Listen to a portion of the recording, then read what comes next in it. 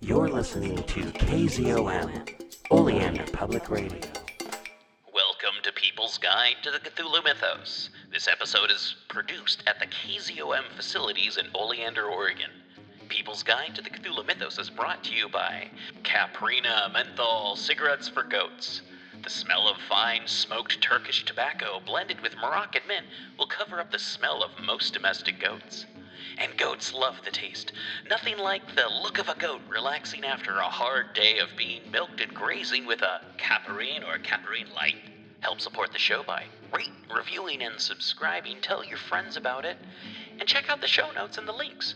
It's how you can find out what our guests are up to, and you can find out what we're up to, find our merch, find our Patreon, and find the source of all the RSS feeds and all that fun stuff. All right, here's Dave and DB. Hey everyone, it's me, DB, and this guy over here, it's Dave. And welcome to People's Guide to the Cthulhu Mythos. The relaunch, the pilot, I don't know what to call this. A continuation? A continuation, okay, all right. Apple is slowly eating all the old episodes. The old episodes slowly disappear, and we're replacing it with new episodes. And, let's see. I think that this has something to do with the Flash running faster than time and everything sort of falling in on itself, but I was going to say that's just me. Ken Hite messing with time travel again. Oh, okay. Yeah. But speaking of Ken Hite, hopefully we're going to have Ken Hite on the show talking about stuff sometime soon. And let's see, what other announcements do I have? Oblivion's 4th of July celebration. No fireworks this year due to how dry it is. But they will be playing Dark Side of the Moon movie and soundtrack at the same time while blaring klaxon alarms and strobe lights. So and they are also offering for those who drink alcohol, an alcohol discount for 4th of July. It's called Being Comfortably Numb. Yes. And also, thank you all for coming back and listening. So check that out. And we will have a booth at Oblivion's. So we'll have the earplugs, and also we'll have the People's Guide to the Cthulhu Mythos stickers and the giant stack of Radio Free Oleander stickers that we still have. And Stinky Duck, our local band, will be playing. Oh yeah. So Dave, we have some pretty cool stuff. We have an interview. Would you like to introduce not introduce the interview, but could you tell me please who the interview is with? So it is with Chris Milligan. All right. And he runs a website and podcast that has, because of COVID-19, been on hiatus for the last year or so. But it is called Shadow Over Portland. And it basically focuses on the horror genre, but events, and not just Portland, the entire Pacific West Coast. Things like film, independent movie releases, book signings, conventions, and because of last year, it's been on hiatus. But now, as things are actually happening, he's back sharing it, and we're going to talk a little bit about we've met. I got to really know him at the Lovecraft Film Festivals. So, we just sort of basically talk a little bit about Lovecraft and movies. Nice.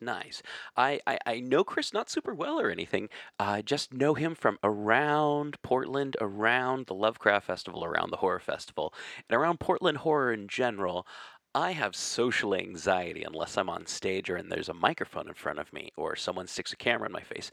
So I don't know, Dave. Maybe when we go to festivals, you'll just have to pretend you have a camera, so I'll be super chatty with everyone. I'll pretend like I'm on Mission Impossible. I'll put like a little dot on my glasses so it'll look like I've got a hidden camera there. Sounds like a plan. And let's see. After that, we have a Dave's Corner of the Podcast. And what's Dave going to be talking about in Dave's Corner of the podcast, Dave? So I am going to be talking about a lesser known fact of H.P. Lovecraft. Uh-huh. We all know, he maybe didn't have some of the greatest personality or beliefs, You can say that but again. he he was basically a flame troll before there were flame trolls. Okay. And he gets into this argument with this writer that actually leads to the Cthulhu mythos, Uh-huh. but the fact of him returning from writing after being a child. That next time that you're on Facebook Yeah. and that just conservative, just bratty troll is trying to tear you apart, just remember, he might be the next H.P. Lovecraft. Let's see, what else do we have going on the show? And we've got some readings at the end of the show. We'll be talking about that, or I'll be talking about that at the end of the show. And then, of course, next week, we're going to be talking about the Aklo language. Hopefully, we'll have Ken Hite on the show talking about that. And, of course, rate, review, subscribe, tell your friends, check the show notes, find out what we've got going on and what we've got coming up, and everything like that. Lovecraftian does not mean tentacles. Lovecraftian horror means something beyond our understanding. All right, Dave. So we're going to talk a little bit, Dave. I wanted to talk to you about what is Lovecraftian. So me and this is maybe the ultimate your mileage may vary situation. Sure. But to me, there's two things.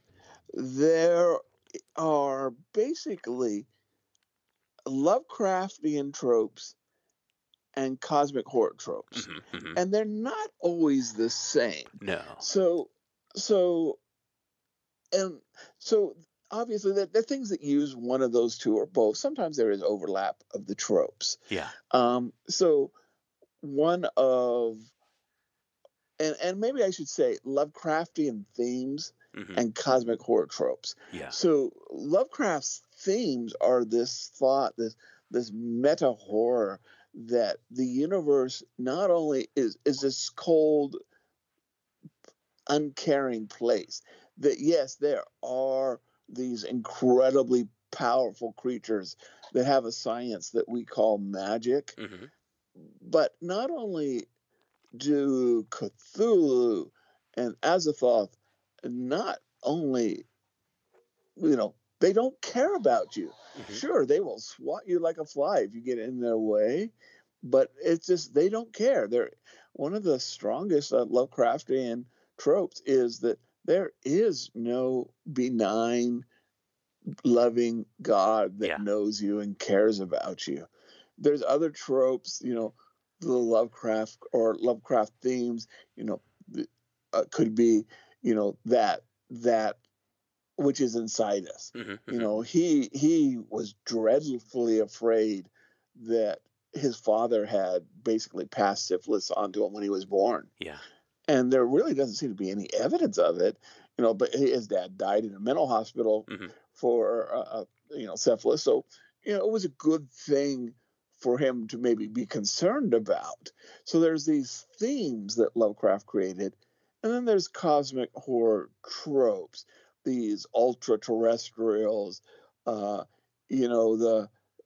New England village. And I think the two are sort of mixed together and often called Lovecraftian. Yeah. So what is your definition of Lovecraftian? I would have to say Lovecraftian for me is a location-based genre, a time and location-based genre that closely mirrors Gothic literature with a science fiction element, an otherness, a strangeness, an undescribable horror that's, although I do feel like undescribable horror, and I feel like a lot of people say, that just feels like cheating. Please describe it so that we can at least be like, yeah, that's horrible. Definitely. And I think there are definitely, some very good homages, Hmm. pistache to Lovecraft. There's some really bad ones out there. Oh, sure. But just because you're copying Lovecraft's style doesn't make it Lovecraftian. No, no, no, no. Just because you bust out the thesaurus doesn't make it Lovecraftian. Just because you have, like, I don't know, a weird incestuous family out in the woods. Yeah, Texas Chainsaw Massacre is not Lovecraftian, even though it does have elements that do remind us of Picture in the House and the Doom that came to. No, no, wait a minute.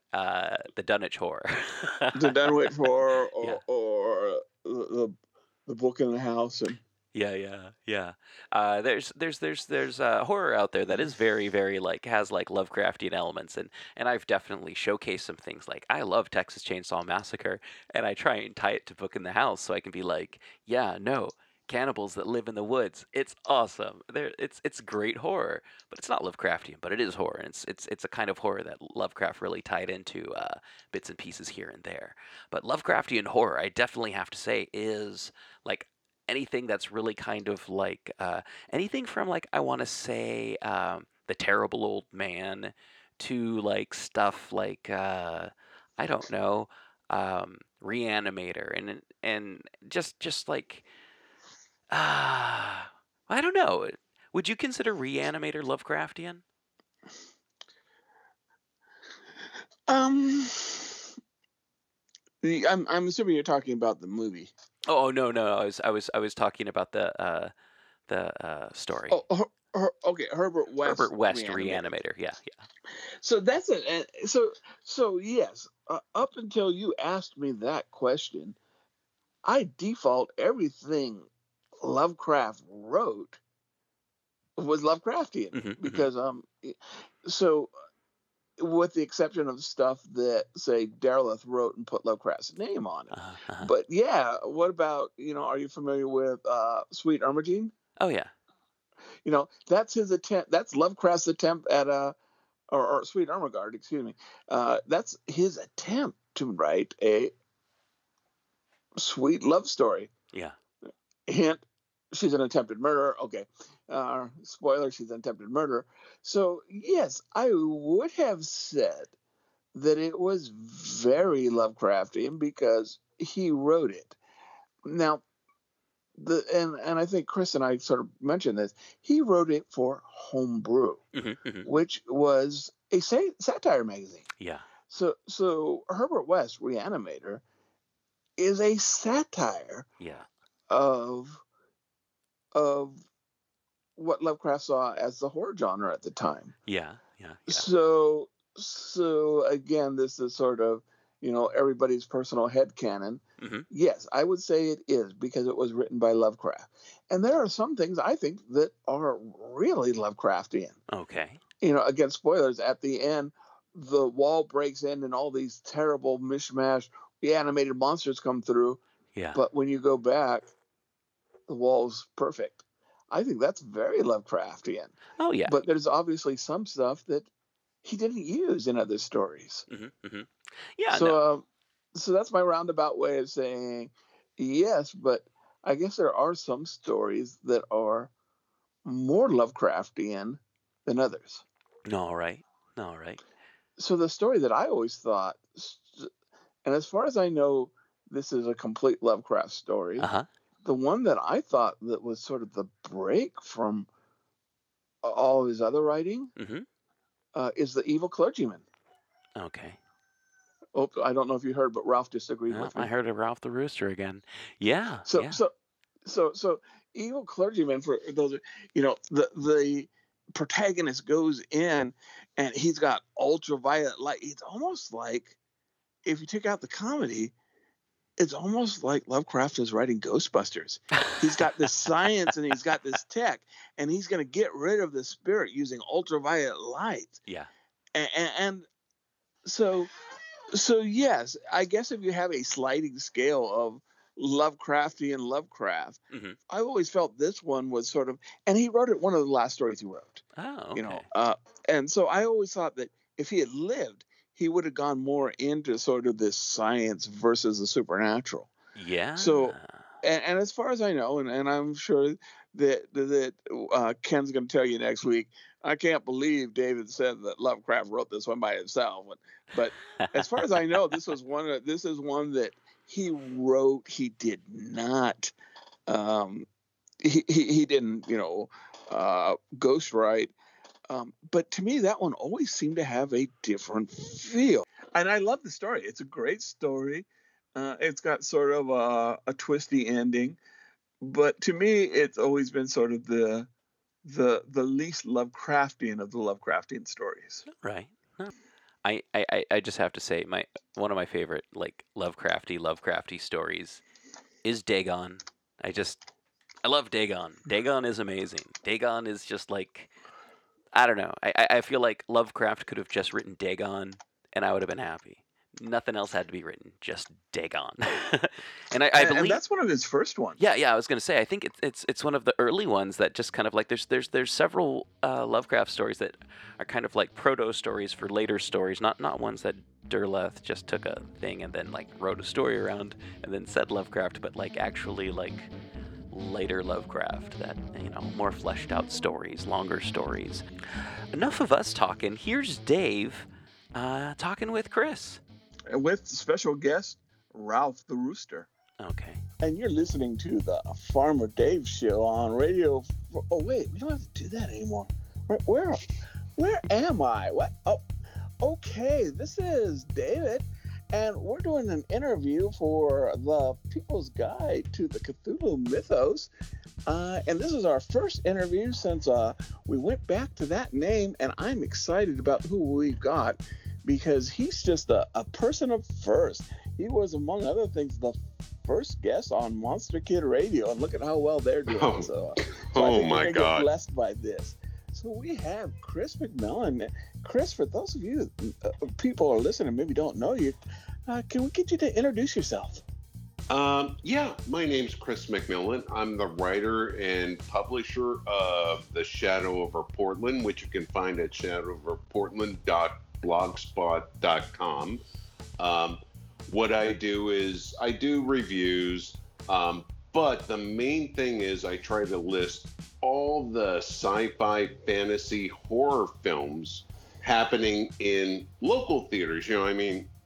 Regal Theaters, AMC, they get enough of a budget. No, I try to do all the festivals and conventions and list them on my site so people have a thing where they can go and, find out what's happening. And oh my God, thanks for the unrealistic expectations here. Yeah, but at least things are happening now. Oh, yeah. No. I went on hiatus for about a year because nothing was happening, as everyone knows, because of, COVID. And it's still affecting us. There's still theaters that are like, you have to wear a mask unless you're eating popcorn or drinking a drink. You have to buy advance tickets. You have to sit at those seats. And the reason they want to do that is because, if you're sitting at the seats, they know what to clean up. And, I get that. And I try to make sure that everyone knows. Okay, on every theater site right now that is showing something, there's a link. And please just click on the link. Find out what they require. And be cool. If they want you to wear a mask, wear a mask. Derek, Monster Kid Radio, and I went to see the amusement park, the George Romero film. What was it? The Lost movie. Yeah, I think it was last weekend, and the Kickens is like, okay, you're in these seats, please sit in these seats, because then we know what to sterilize, and take care of. And it's like, yeah, no problem. We're... And for those of you who heard that, so we are still broadcasting from a live working farm. Nothing's changed. I love that. And once your rooster calms down, I will tell your listeners, if you hear a whirring sound in the background, that's my AC, because it's It's Portland, and it's hot as blazes out here. So yeah. That heat dome. Oh That heat yeah. dome. When we're recording this, they're expecting it to get up to 111 over the weekend. I know, that's insane. But hey, we're talking Lovecraft. Insanity Yes, is we are. perfectly fine. Yes, we are.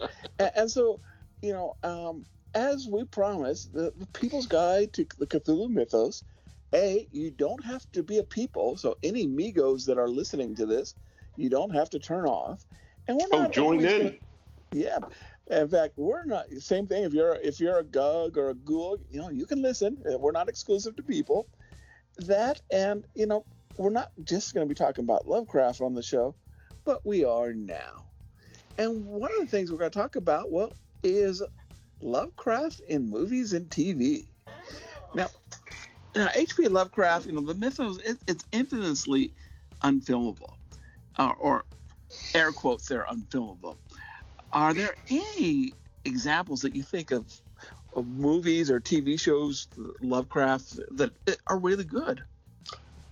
Yeah, there's a couple. First of all, let's be honest. Richard Stanley's The Color Out of Space is amazing. Agreed. I will say, and this is just my bias, that the first time I saw it, which was 2 years ago, the last time the H.P. Lovecraft Film Festival actually had, was in person, I was kind of turned off in the first half hour. And I couldn't figure out why, because the rest of the movie is so brilliant. And it's like, why am I so disconnected to this? So I got the Blu-ray. I put it back in, and I'm going to be as spoiler-free as possible. But I think it's kind of in the trailer, so, but I'm going to be as spoiler-free as possible. There's a scene within the first half hour where one of the main characters has a very traumatic injury. Mm. And 24 hours later, they're going home with their wound bandaged up with a bunch of gauze. And I'm like, that kind of threw me. It's like, no, that wouldn't happen. So I'm going to say, that kind of threw me. But if you can get past that, and I finally did, it's a great adaptation of The Color Out of Space. So much better than Die Monster Die. Yes. Which I do love, because Nick Adams and Boris Karloff, oh yeah. But it's so much better and so much creepier. And yeah, like most Lovecraft adaptations, you have to change things. But I mean, it is a great one. That's my third. Okay, what's number 2? Number 2 is Reanimator. Okay. And I know a lot of people are like, well, that's not very Lovecraftian. Yeah, it's not. But if you read the 6-part serial that he wrote for, was it Weird Tales? I don't remember the magazine. It was actually an amateur press, and it was called Homebrew. And it was of all things, it was a satire magazine. Right. And he wrote it, I think, just because they wanted something. And he was not very happy with it. And for a satire audience, he was satirizing horror writing at the time. Yeah. Thank you. I couldn't remember. But what I'm going to say is, if you read the 6-part serialized series, the movie hits pretty much the same notes. Yeah. You've got Dean Halsey, who was resurrected in the series. You've got the big athletic person, that Cain and you know, they resurrect in, you know, the morgue, you know. Yeah. And well, he was an African American boxer, and that was not really cool description. But you know, I mean, there's Yeah. that. Dr. Hill is represented. You know, in the story, he is a fighter pilot who was decapitated, and they have his head in a bucket. And the last part of the series, you know, I'm not going to spoil it because you need to read it. Really caught the end of the movie. You know, I mean, it really followed the campy, satirical. I don't really care what I'm writing. I'm just doing this. You know, tone that Lovecraft had. Yeah, of course. You know, there's no female character, and yeah, whatever. But still, it hit all the notes. But for me, my favorite Lovecraft adaptation is once again Stuart Gordon, his Dagon, which is basically the Shadow over Innsmouth. Yes. I watched that movie for the first time after seeing Reanimator and From Beyond. And I was like, oh, no. But then I rewatched it, and it's like, oh, I realize why I was like, oh, no. Because that was the one movie to me that really caught the tone of Lovecraft endings. No one's getting out alive. Yeah. No one's coming out happy. Life sucks. Deal with it. The universe doesn't care about you. Yeah.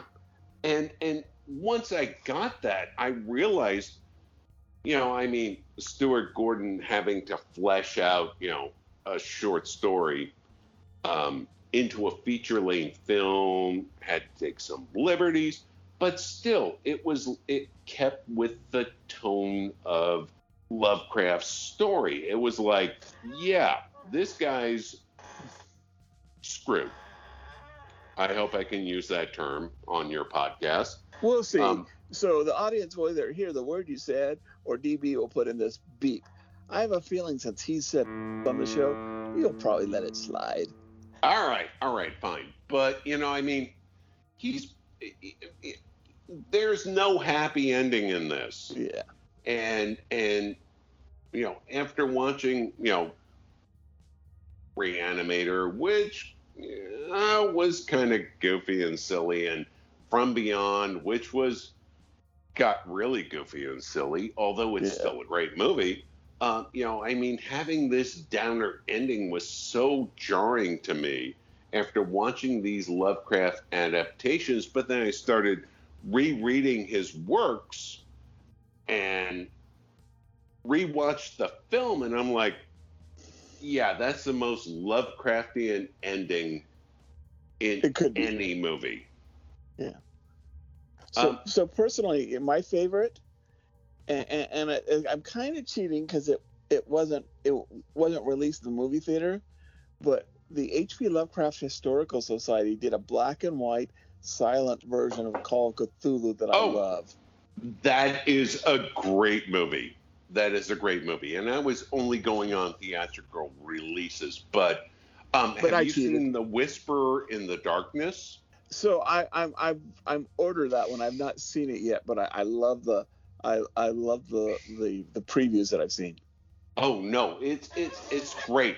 Both of those movies, the H.P. Lovecraft Historical Society, do amazing work. And seriously, if anyone out there hasn't checked out their version of Call of Cthulhu, because, you know, I mean, you know, they shot that like it was filmed when the story was written, so it's silent. Yeah, you can tell there's computer graphics going on, but there's a male cultist and a female cultist, and they're all copies of the same person. or two people. And yeah, and they're probably a bit more. Well, wait a second. It was the 20s, so the Hays Code wasn't involved at that point. Yeah. But, I mean, still, they shot it as best they could in the style of the 20s, and it is glorious. And your rooster agrees with me. A rooster approves.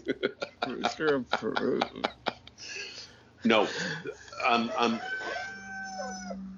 I would love to have the H.P. Lovecraft Historical Society do another Oh, yeah. movie. I don't know if that's going to happen. I know they're expensive, but if they did, oh yeah, I'm there, because they do some amazing work. Absolutely. Now, are there any examples you think that maybe missed the mark of movies or that Lovecraftian adaptations?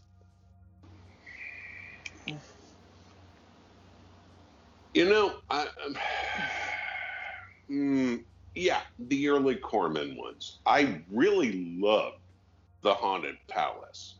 Yes. With Vincent Price. Okay, it's Edgar Allan Poe's The Haunted Palace, story by H.P. Lovecraft. That was a pretty good adaptation of The Case of Charles Dexter Ward. And I didn't expect much from Die Monster Die, and I got what I expected. Yeah.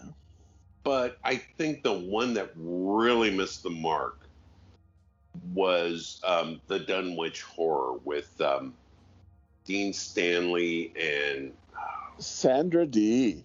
Sandra Dee. The only movie that Sandra Dee appeared topless in. Yep. And I get they were going for the hippie vibe, but it was like, yeah, I realized that the budget wasn't there to make Dean Stockwell.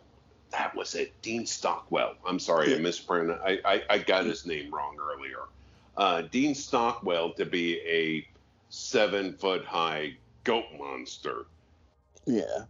And I know you have goats, and goats are great. Goats are great. But they don't look like Dean Stockwell. They don't.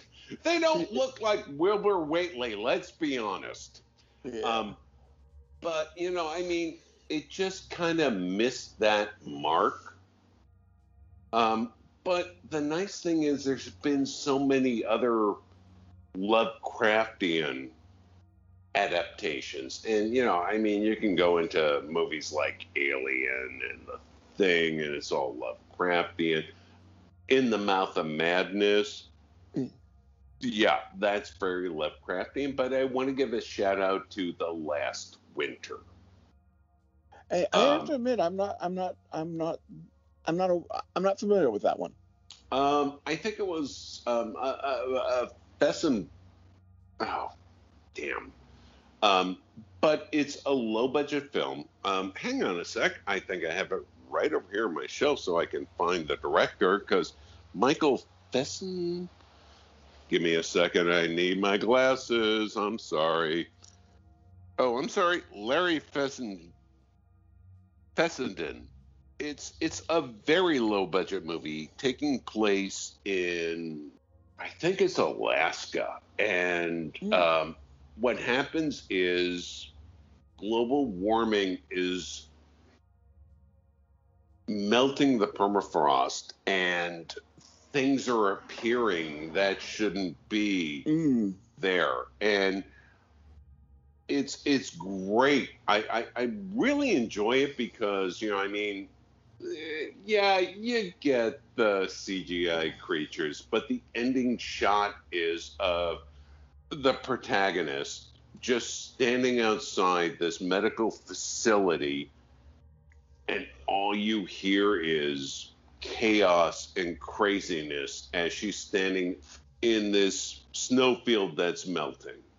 And yeah, the extended version has something horrible happen to her, but I think just standing there watching the snow melt and listening to everything going on, much more effective. much more Lovecraftian, much more. This is not a good thing, folks, than just showing anything. Yeah. And that's always been a problem with me and Lovecraftian adaptations. He's always describing the indescribable, Exactly. and it doesn't always translate well to film.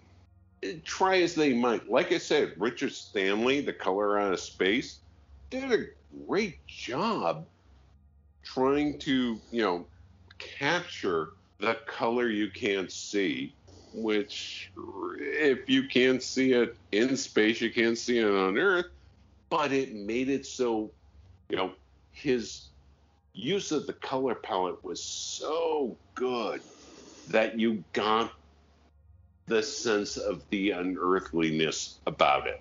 Now, do you think maybe, or are there some Lovecraftian tropes that you see in movies? You kind of mentioned aliens and some others that maybe the Lovecraftian stories don't translate well, but tropes that were either invented or popularized or associated with Lovecraft. Okay, the one trope I hate about Lovecraftian movies, just stop bringing out tentacles. Okay. We get it. Lovecraft had a horror of seafood as well as other people. But, Lovecraftian does not mean tentacles. Agreed. Lovecraftian horror means something beyond our understanding. And I think one of the good examples of that is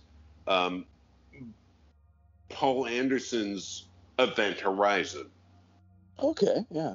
Because a lot of it plays into the set designs, because you've got this very Spartan-like, rescue ship. Yeah. And then you get onto the Event Horizon, and it's based on, Notre Dame cathedrals and stuff, and it's very gothic. There's this feeling of dread that movie manages to bring up, and of course, in the final act you have to have the explosions and all that, fine, but there's this feeling of dread throughout the whole first two acts where it's like, what is going on? It really worked well.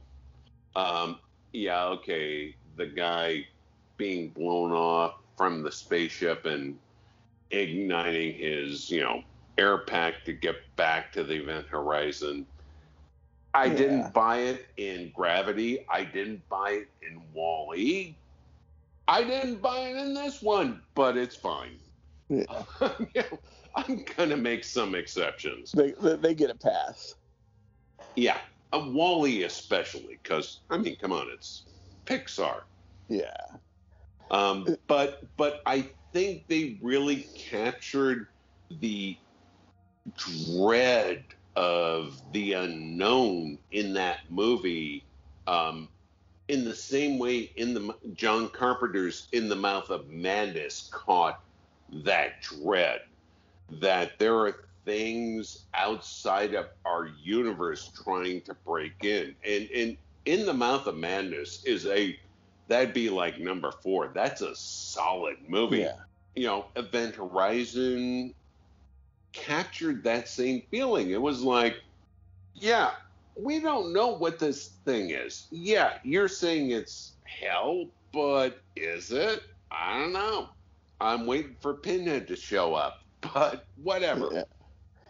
I know, of course, it's based on a John Campbell or short story, but I think The Thing captures a lot of Lovecraftian tropes.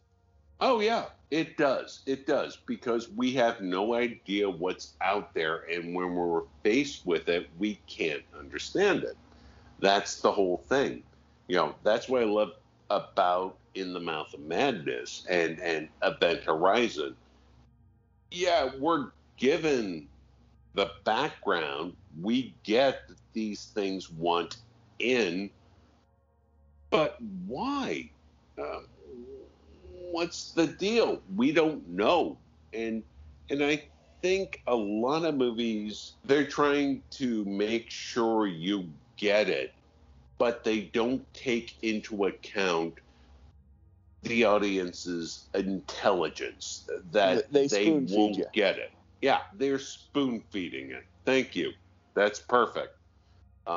They're trying to make sure. Oh yeah, we're gonna make sure you get this, even though it ruins the movie. Now let's maybe switch this up a little bit. But let's All right. say some movie executive comes up to you and says, "Chris, we want you to make any Lovecraftian project. It can be Lovecraft inspired. It can be any of his stories. Don't worry about talent. We'll get you talent. Don't worry about money. We're going to throw big giant mountains of money at you. Don't worry even about IP. We'll get any copyright you need." What are you going to do? I've had this one fermenting in my mind for years. Seriously, I really have. Shadow over Innsmouth. Okay. Because what I would start with is, of course, it's Shadow over Innsmouth. You have to start with the ocean. So I'd have a pen of the ocean, but I would, okay, CGI, thank you. Transition it to a desert dune and go from there, because it's two people who went to Innsmouth and tried to hide from who they were by going into the desert away from the ocean, but they couldn't. I have a whole lot more, but, I mean, that would be, if I could do, folks, fund me. If I could do anything, it would be the Shadow over Innsmouth, because that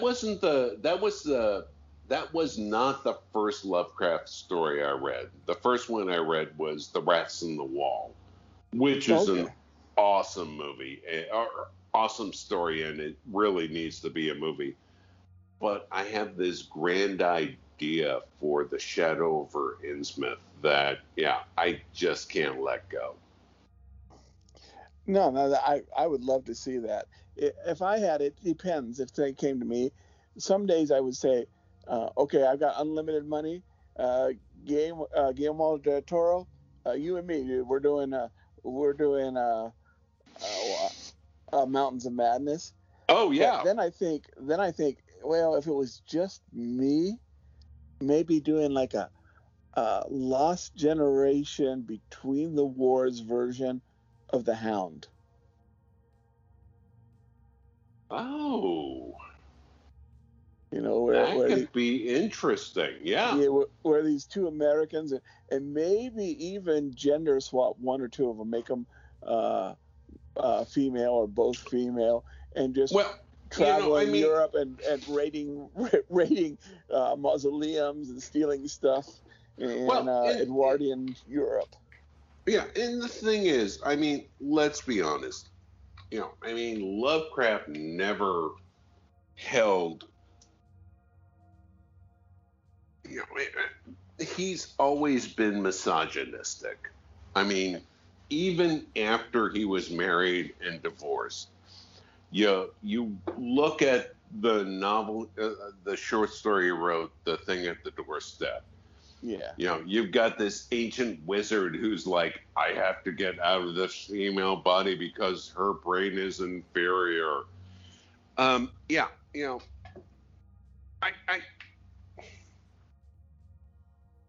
I love what Lovecraft wrote. I Yeah. really do. But I also understand that it came from a very racist, very misogynistic view of the world. And there's a part of me that has to reconcile with that.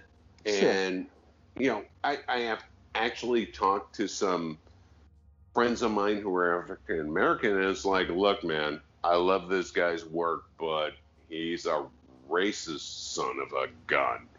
Yep. And they're like, do you understand?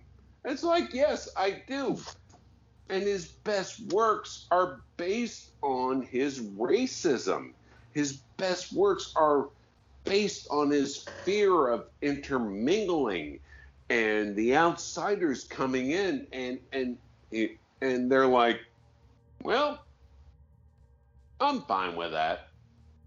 You get it.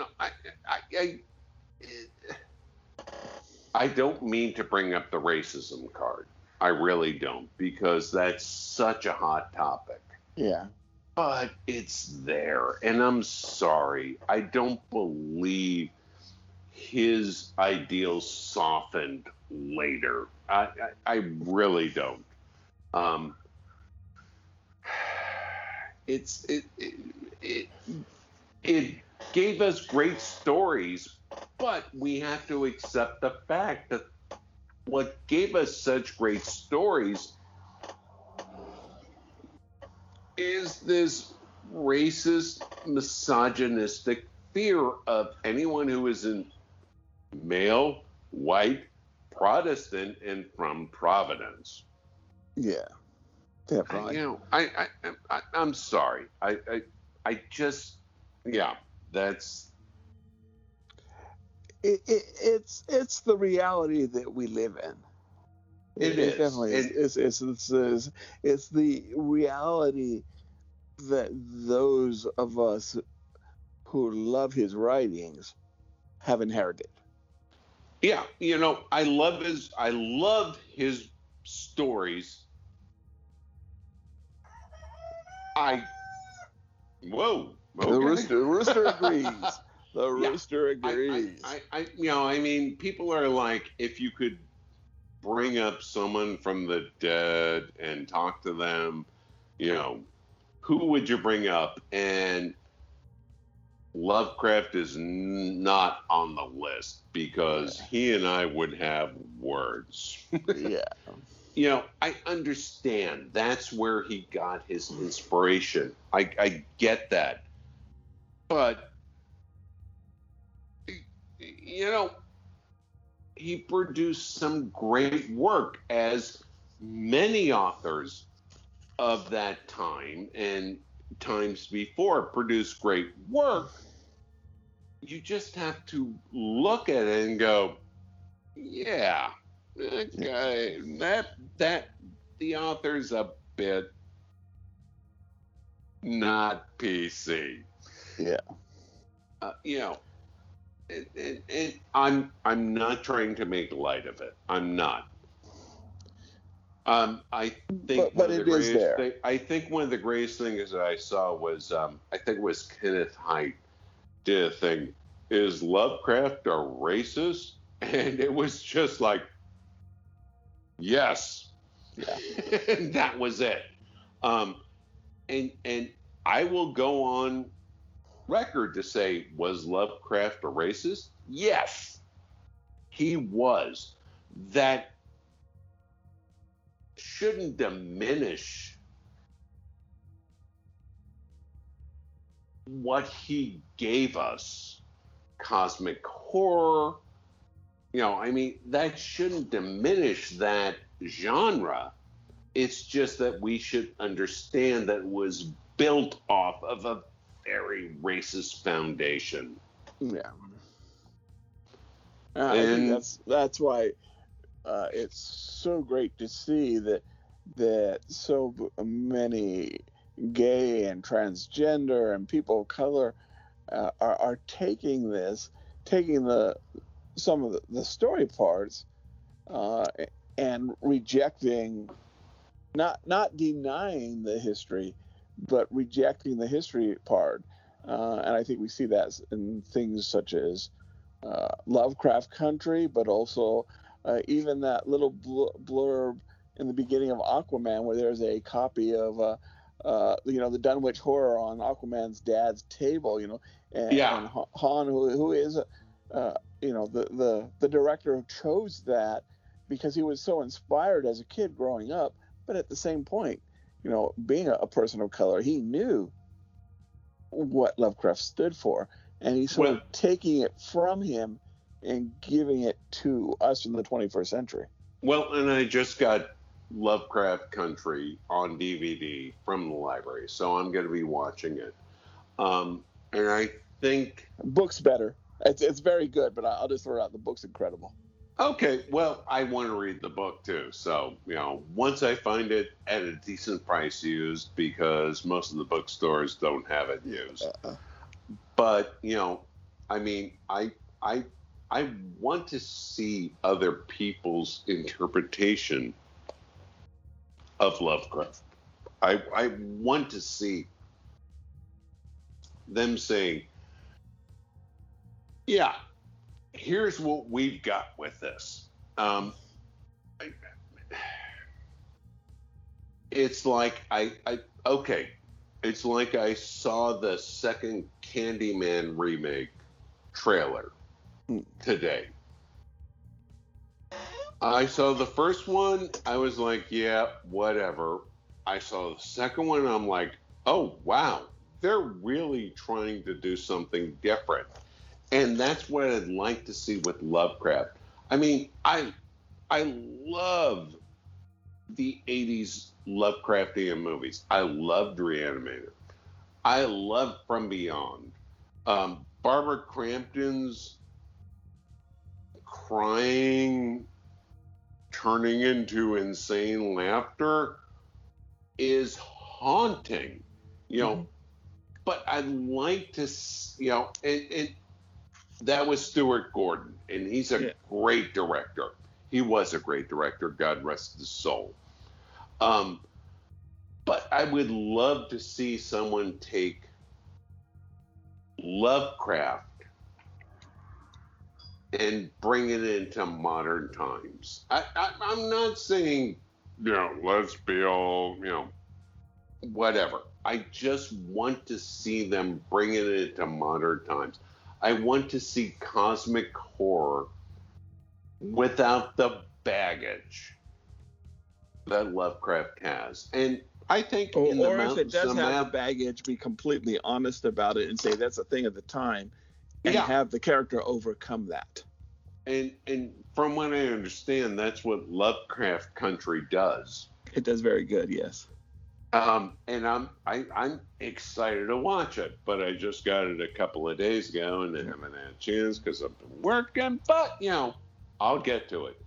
But I would like to see someone take cosmic horror, strip away the damn tentacles, and just present something that is beyond our scope of understanding. And like I said, Event Horizon, In the Mouth of Madness, they both did a really good job of that. Yes.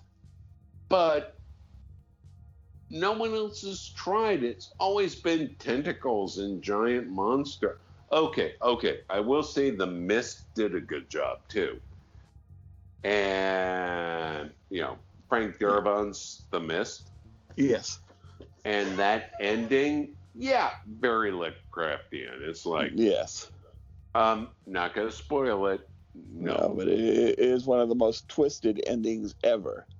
I saw that and I'm like, oh my, what just happened? And I'm sorry, Thomas Jane screaming at the end. Oh, perfect. He portrayed the pain of his decision so well. Yeah. Well, it wasn't just his decision, but he portrayed the pain of that decision. Yeah. Okay, folks, if you haven't seen The Mist, go watch it. Even Stephen King admits Frank Darabont's ending is better. Superior, yeah. Yeah. Yeah, King kind of leaves it up in the air. They're just racing off. Yeah, but The Mist came out, and it was like, oh, this ending is so much better. And you have to trust the guy who says The Evil Dead is the greatest horror movie ever made. Yes. Or one of them. Yes. Well, I hate to say this, but we're about to run out of time, so we are definitely going to have you back again. I would love Chris, to be back where can again. Where can we find stuff if we want to know what's going on in the Pacific Northwest? Look under all one word, shadowoverportland.blogspot.com. I try to keep it updated as much as I can. Things are happening so much. I may miss a few things. You got a lot of catch up to go. But if you know of anything, please message me on Facebook. I'm under Chris McMillan. And you'll find me. Just let me know if there's a theater or a venue that is showing something really cool. Because the Shadow of Portland doesn't charge. I just find these things and I put them on the website or on the blog. There's no charge. I'm not charging anyone for advertisement. It's like, no, you've got a horror thing, I'm there. I'm good. I'm putting it on. Well, excellent. And we will definitely, not only I, but Ralph the Rooster will have you back on hopefully soon. Oh, I welcome Ralph the Rooster. I can't wait for Ralph the Rooster. All right. Well, thank you so much. David, thank you for having me on. I really appreciate it. Excellent show. I had Thank a you. great time talking Lovecraft with you. Oh, Thank you. I love the conversation. I'm so glad that we could record it. Well, yeah, so am I. Thank you for having me on. It's been a pleasure. That was a very good interview.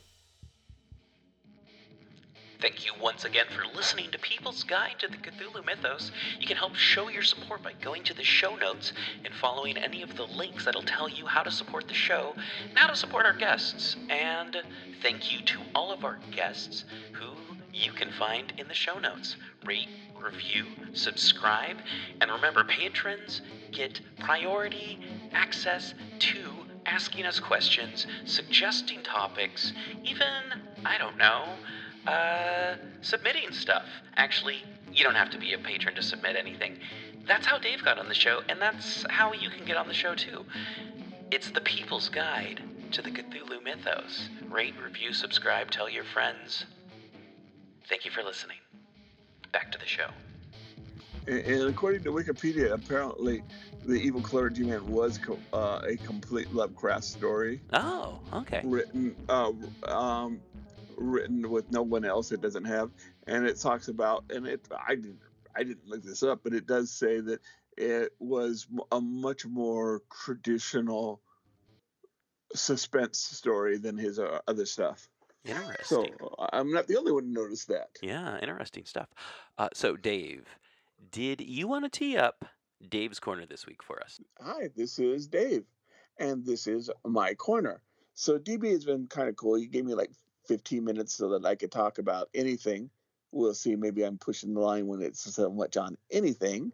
But today, I am going to talk about how H.P. Lovecraft got into a war with another writer in letters to the editors that actually led to him returning to writing and submitting published work. Cue the theme song. Ooh, I have my own theme song? This week you do. We'll see if people cool. like it. We'll see. All right. This is Dave's Corner of the Podcast. It is awesome and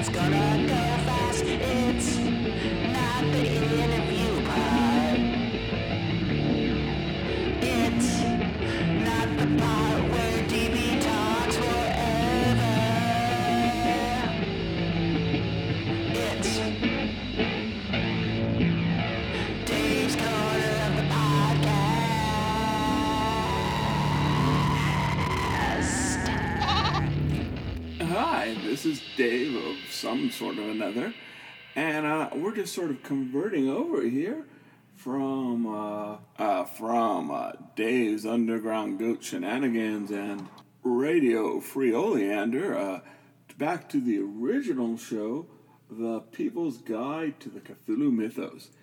And you do not have to be a people to listen to this. And here's some proof. This is my two babies, Solomon and Sonia the goats. And then here is the newest member of our broadcasting family. You may have heard him recently on my interview with Chris. This very opinionated gentleman has some very strong opinions on H.P. Lovecraft in films, and that is Ralph the Rooster. Everybody give it up for Ralph the Rooster.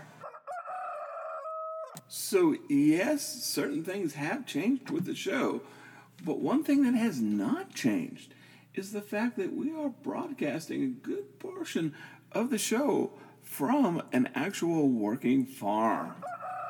You tell them, Ralph. So as people begin to come back from the pandemic, we're going back to what worked well before the pandemic.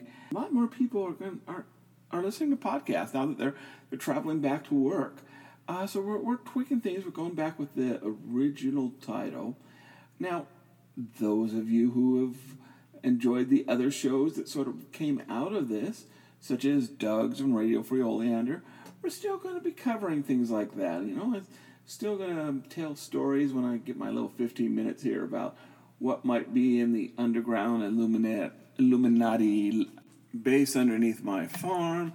And, you know, we're still going to talk about some of the zany inhabitants of Oleander, Oregon. And just for you, Granny Tatiana, your boys Bjorn and Sven are doing really well. I saw them, you know, they were out there with their fans and their little red hats, trying to stay cool from the heat this morning. So we'll still see some of that. And bluntly, as long as DB is going to give me 15 minutes to talk, I want to talk about whatever I want to talk. But, you know, other than that, so we're not always going to be talking about Lovecraft and the mythos in this 15 minutes. We're not always going to be addressing things to people. You tell them, Ralph. But today we are going to talk a little bit about Lovecraft and the world's greatest troll fight before computers.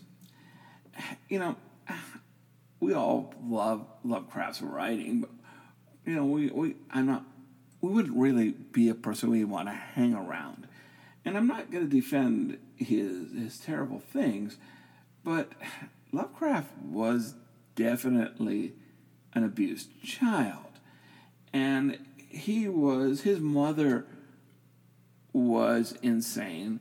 His father was dying from syphilis in an insane asylum.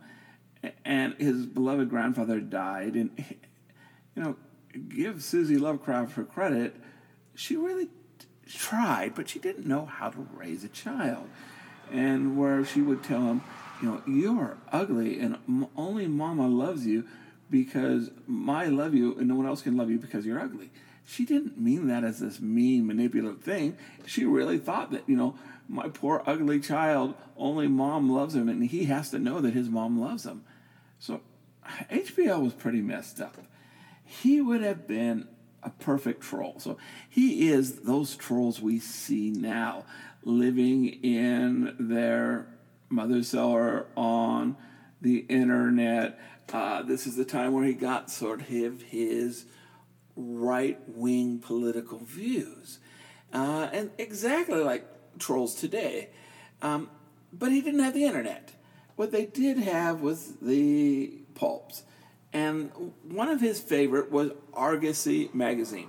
I think me and DB have talked about Argosy, but this was the first of the pulp magazines, meaning that they started using pulp paper, cheap paper, so they could reduce the printing price, so that they could put larger books, more stories in the hands of more people. I think their motto was, a dollar's worth of stories for a dime. So using this new cheap pulp technology, they put out a lot of stories. Some of them which weren't worth the pulp that they were printed on. And one of these was Frederick J. Jackson. Now, in a lot of ways, Frederick J. Jackson would have disappeared into obscurity if it wasn't for his troll war, flare war, whatever you want to call it, between him and Lovecraft. In fact, I spent 30, 45 minutes online, and I could not find a single picture that had survived. I'm sure they're out there, but I couldn't find them. And honestly, not to toot my own horn, my research foo is pretty good. I'm pretty good about finding things on the internet. And I could not find a picture of Frederick J. Jackson. Now, there are later ones, such as the football player, Frederick Jackson Turner, who is a historian. But I couldn't find a picture of this Frederick J. Jackson we were looking for. So he was a writer, and he wrote an Argosy. Ironically, I was exposed to Jackson before I was exposed to Lovecraft. Jackson wrote, as he grew older in the 40s, he moved to Hollywood, and he wrote a screenplay and include Wells Fargo, which is the story of, the Wells Fargo, the banks, the stagecoaches, and their security people.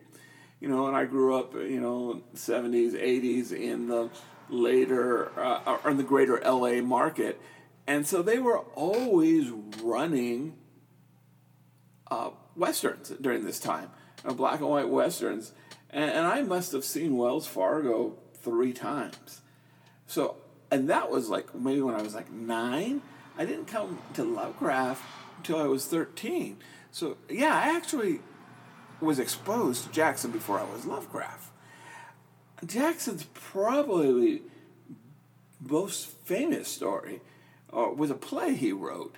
It's called The Bishop Misbehaves, and it's about a Church of England bishop who basically gets involved in this crime and has to solve it. And it's sort of a romantic comedy, and we see this later in shows, where priests and nuns are involved in crimes. Better received in the United States and in England, even though the play first was done in England. But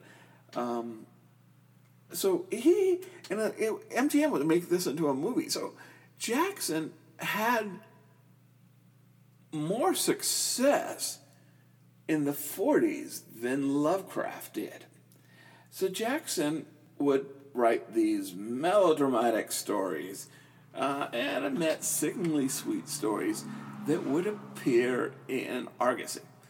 So, not having the internet, Lovecraft would type back usually as HPL, but sometimes as Lovecraft, his full name, and he would tear this stories apart.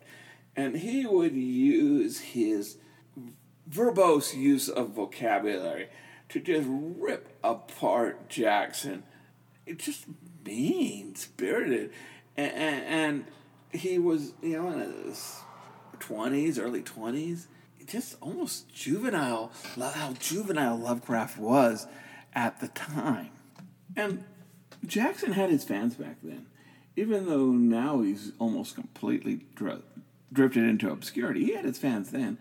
And one of them wrote back and said in the next issue they printed, because all these would be printed in the letters to the editor, and after he just tore apart one of Jackson's stories, one of Jackson's friends wrote back and says, I'll pay you 15 cents HPL a month if you just stop reading these things and just stop writing in.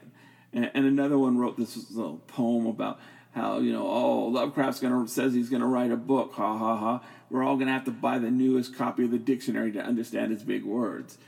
So it really became sort of this flame war. And the editors of Argosy encouraged this. They printed it because people were buying their magazines just to read these letters of the editors, these attacks to each other. Just like, fights on the internet now are done in front of this humongous audience. So was this battle between Lovecraft and fans of Fred Jackson. And one of the people who caught attention to this was Edward Doss. Now, Edward Doss is the head at the time in 1913 of the United Amateur Press Association. And he tracks Lovecraft down, and he says, you've got talent. I love this way that you're dissing Jackson. Why don't you write more? And for 3 years or so, Lovecraft liked this. He liked the publicity that he was getting. And so he would write, and then within 4 years, he's encouraged to go back to fiction. So in 1917, he writes the first of what is often considered the mythos stories, Dagon. And the truth is, Lovecraft would have been unknown to us. He would not have written what he had written if it was not for Doss, but also if he hadn't had this public flame war with Jackson. Not only would we not have heard of Lovecraft, he would never have written the things that we remember him for. So, that's today's little part of Dave's Corner here. Now, I hope you enjoyed it, but if you didn't, go ahead and write into the People's Guide to the Cthulhu Mythos and write a poem about how terrible I am and how awful I am. And who knows, maybe in 107 years or so, people will be celebrating you. My name is David Heath, also known as Farmer Dave, and I'm returning you to your regularly scheduled People's Guide to the Cthulhu Mythos.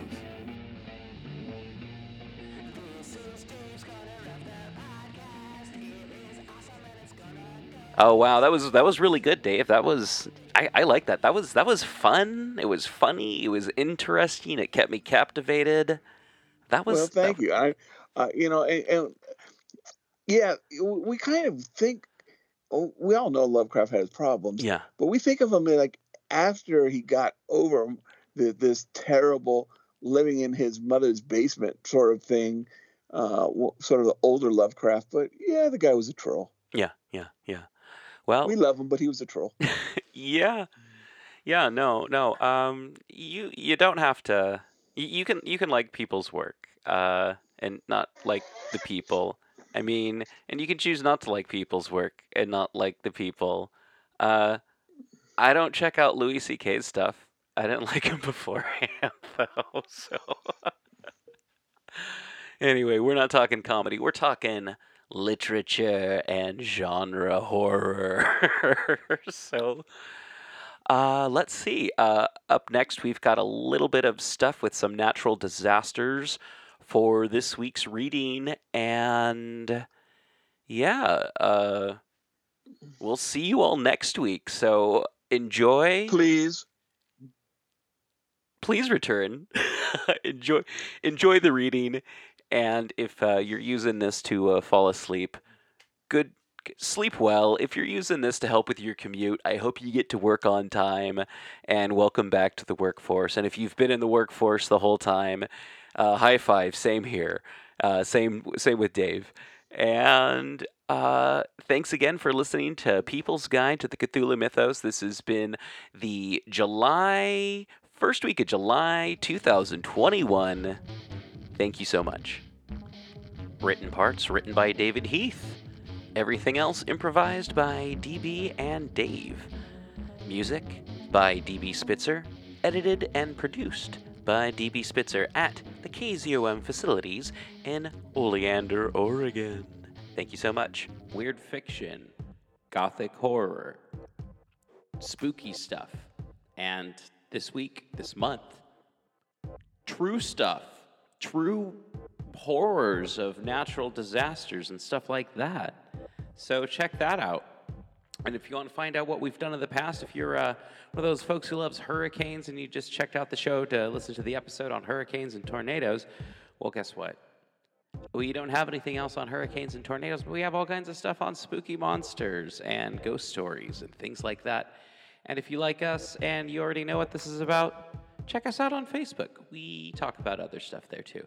All right, thank you so much. Black Clock Audio Tales, People's Guide to the Cthulhu Mythos, Radio Free Oleander, starts now. Rate, review, subscribe. Check us out on Facebook, Instagram, and on Twitter. Just look for Black Clock Audio Tales. Great Disasters and Horrors in the World's History by Alan H. Godbey. Preface. Whatever be the ideas of the public upon a glance at the title page of this work, it is not intended to pander to the morbid desire for the sensational or horrible characteristic of weak minds.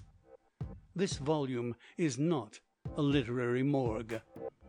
Mankind is constantly astonished by reports of mishaps and disasters of manifold character, when there is seldom room for astonishment.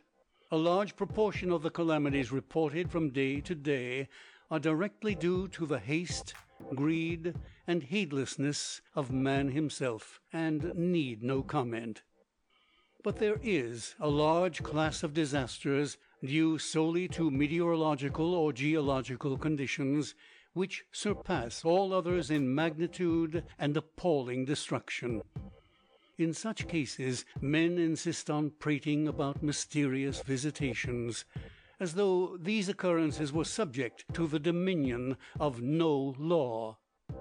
To an examination of such is this book devoted. When in school, the writer was often struck by the persistence with which even the most diligent students would call upon the teachers of physics and chemistry to suspend the recitation and devote the time to illustrative experiments. Physical geography was constantly pronounced very dry because of the scarcity of opportunities for illustration. The writer has endeavored to present, in a form acceptable to the popular palate, the general principles of the storm and earthquake so far as they are understood, and numerous narratives of great disturbances have been inserted that a clearer conception of the magnitude of these agencies and their relative importance may be attained by the reader. Much care has been spent in steering between Scylla and Charybdis. While it has been designed to avoid merely scientific data, there has been the equally delicate task of avoiding prolix narration and mere sensational tales. It is hoped that the result will be useful and interesting.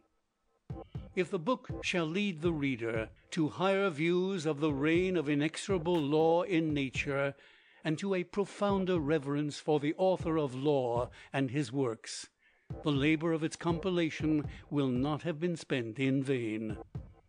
A. H. Godbey. End of preface.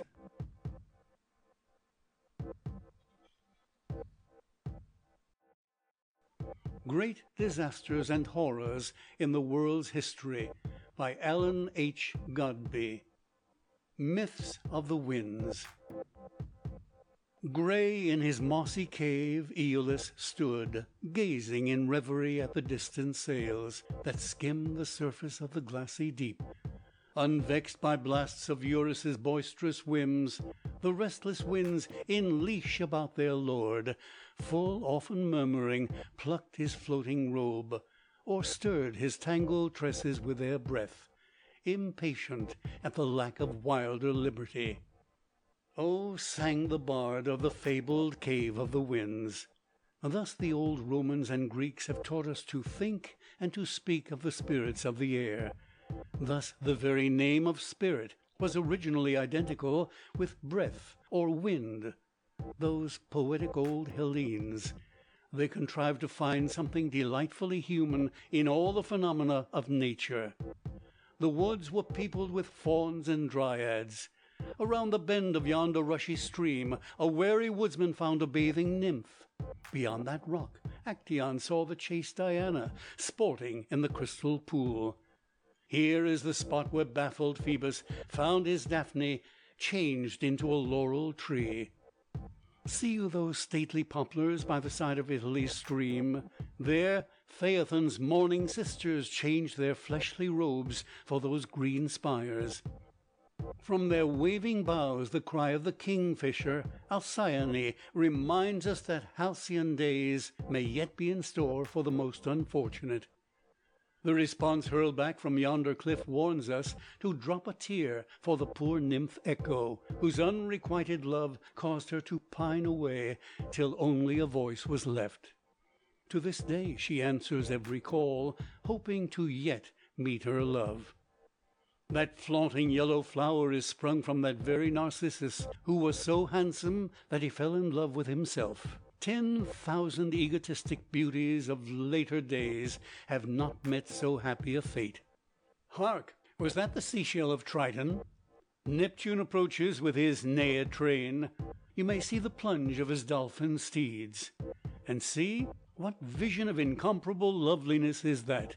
It is Aphrodite, goddess of love, sprung from the foam of the sea, as fragile as the fleecy mass from whence she came, as inconstant as the tossing wave on which she dances.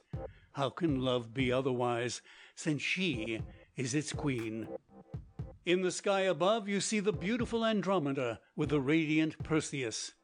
There Hercules yet wields his club and wears his lion skin, and there it is vanished.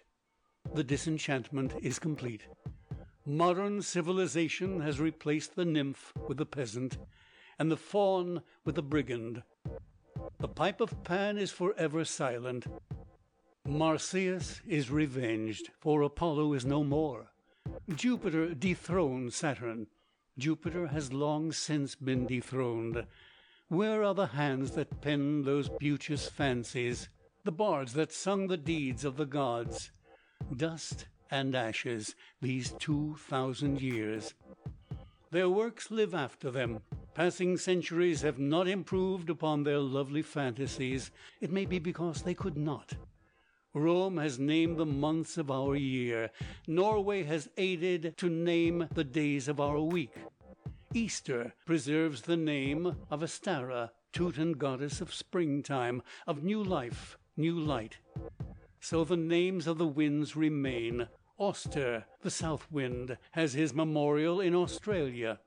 Zephyr, the gentle west wind, is still a theme for poet's song.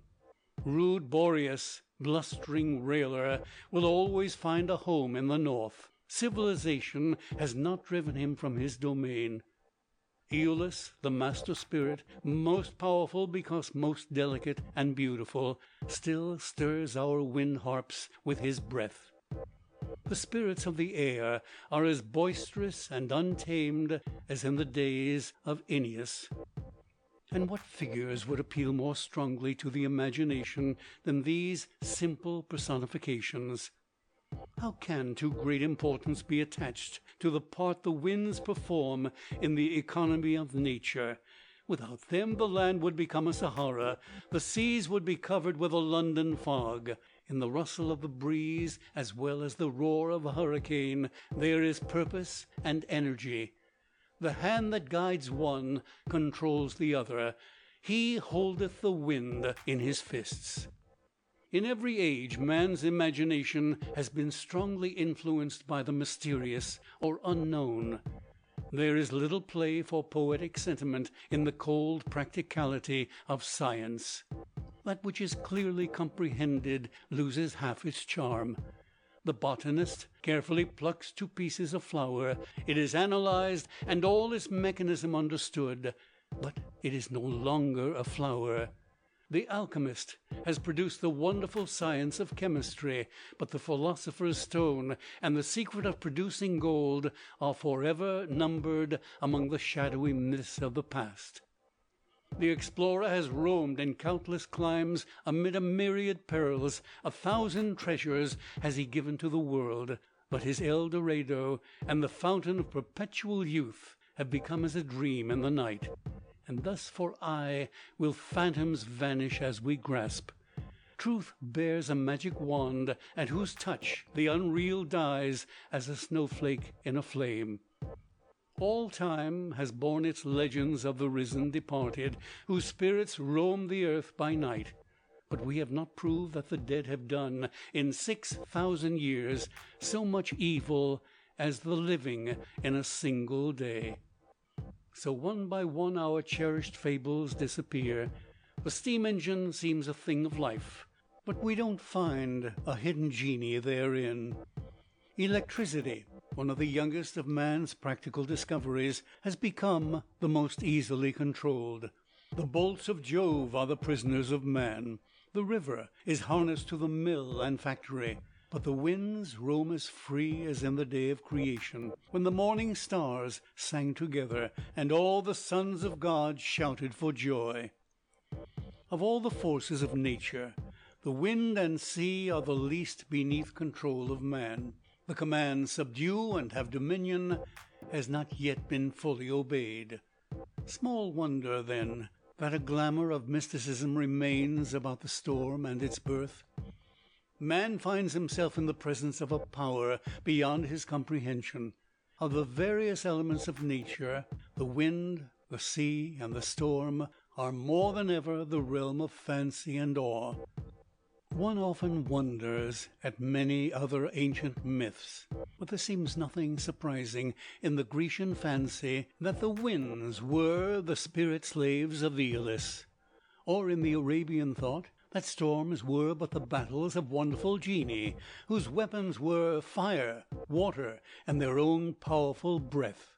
In the crash of thunder the Arab heard their terrible strokes. The Northman beheld giants contending now with each other, now with the giants of frost or of fire, now resting a moment in their cavern home, and now chasing the clouds like frightened sheep from their realm of Mistheim. Some day all these powers would be arrayed in battle with the gods themselves, and Ragnarok, or universal chaos, would follow. God made man in his own image. Man has ever since endeavored to make all things in his own, and so have the winds become personified in every age and land. Charles Kingsley has given us a beautiful picture of the air mothers, and the part they play in the realm of nature. Compare the ancient with the modern. We now know the laws and the work of the winds, but we have not found a better manner of picturing them. They are still the beautiful spirits of the air, the Peris of the upper deep, faultless in life, weeping repentant tears in the hour of their death. Who are these who follow us softly over the moor in the autumn evening? Their wings brush and rustle in the fir boughs, and they whisper before and behind us, as if they call gently to each other, like birds flocking homeward to their nests. The woodpecker on the pine stems knows them, and laughs aloud for joy as they pass. The rooks above the pasture know them, and wheel around and tumble in their play. The brown leaves on the oak tree know them, and flutter faintly, and beckon as they pass. In the chattering of the dry leaves there is a meaning, and a cry of weary things longing for rest. Take us home, you soft air mothers. Now our fathers, the sunbeams are grown dull. Our green summer beauty is all draggled, and our faces are grown wan and thin, and the buds, the ungrateful children whom we nourished, thrust us off from our seats. Waft us down, you soft air mothers, upon your wings to the quiet earth, that we may go to our home, as all things go, and become air and sunlight once again. The bold young fir seeds know them, and rattle impatiently in their cones. Blow more strongly, blow more fiercely, slow air mothers, and shake us from our prisons of dead wood, that we may fly and spur away northeastward, each on his horny wing. We will dive like arrows through the heather, and drive our sharp beaks into the soil, and rise again as green trees toward the sunlight, and spread out lusty boughs. They never think, bold fools, of what is coming to bring them low in the midst of their pride, of the restless axe which will fell them, and saws which will shape them into logs, and the trains which will roar and rattle over them as they lie buried in the gravel of the way, till they are ground and rattled into powder, and dug up and flung upon the fire, that they too may return home, like all things, and become air and sunlight once again. The air mothers hear their prayers and do their bidding, but faintly, for they themselves are tired and sad, and their garments rent and worn. Ah, how different were those soft air mothers when, invisible to mortal eyes, they started on their long sky journey 5,000 miles across the sea. Out of the blazing cauldron which lies between the two new worlds they leaped up, when the great sun called them, in whirls and spouts of clear hot steam, and rushed to the northward, while the whirling earth ball whirled them east.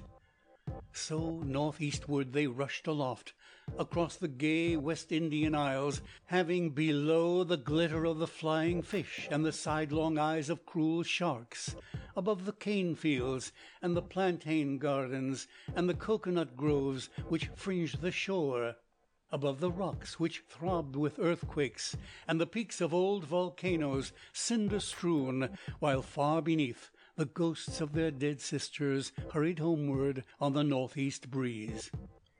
Wild deeds they did as they rushed onward, and struggled and fought amongst themselves, up and down and round and backward, in the fury of their blind hot youth. They tired themselves by struggling with each other, and by tearing the heavy water into waves, and their wings grew clogged with sea spray, and soaked more and more with steam.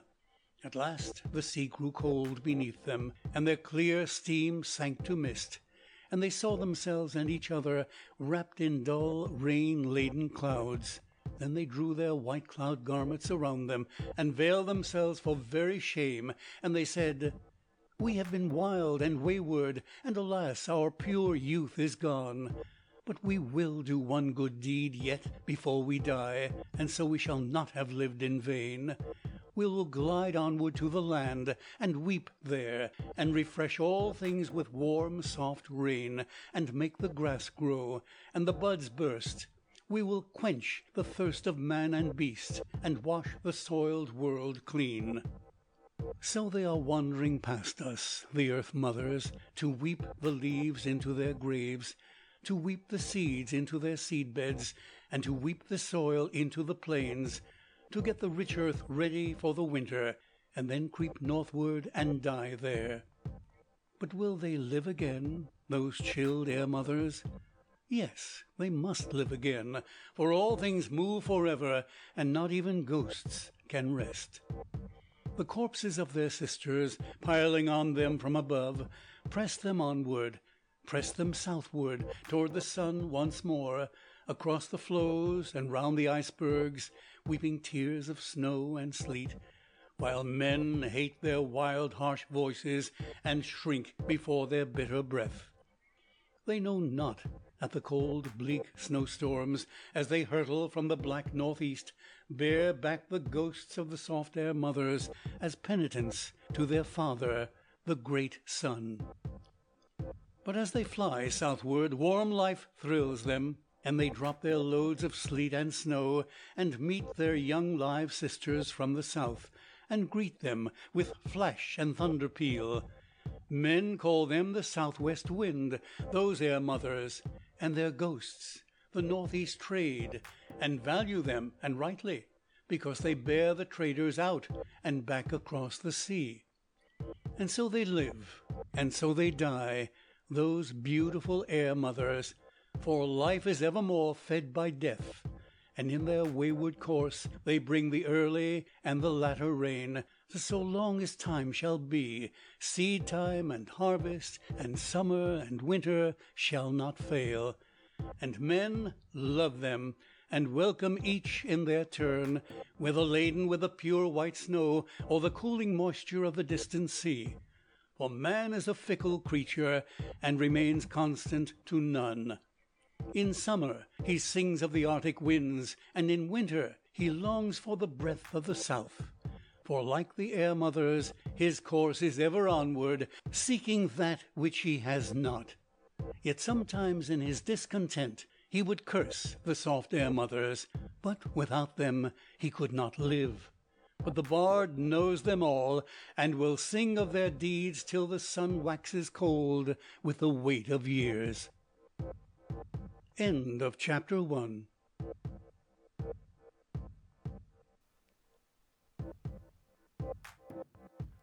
Dave, can you say goodbye? Goodbye. Thanks, everyone. Thank you for listening to People's Guide to the Cthulhu Mythos. This episode was brought to you by patrons and listeners like you. You can go to the show notes and find out how to support the show, how to buy t-shirts, stickers, and all that kind of fun stuff. If you want to get on the show, if you've got something you want to let the world know about that's Cthulhu, mythos related, or tangential, or tentacle, I don't know, contact Dave Heath.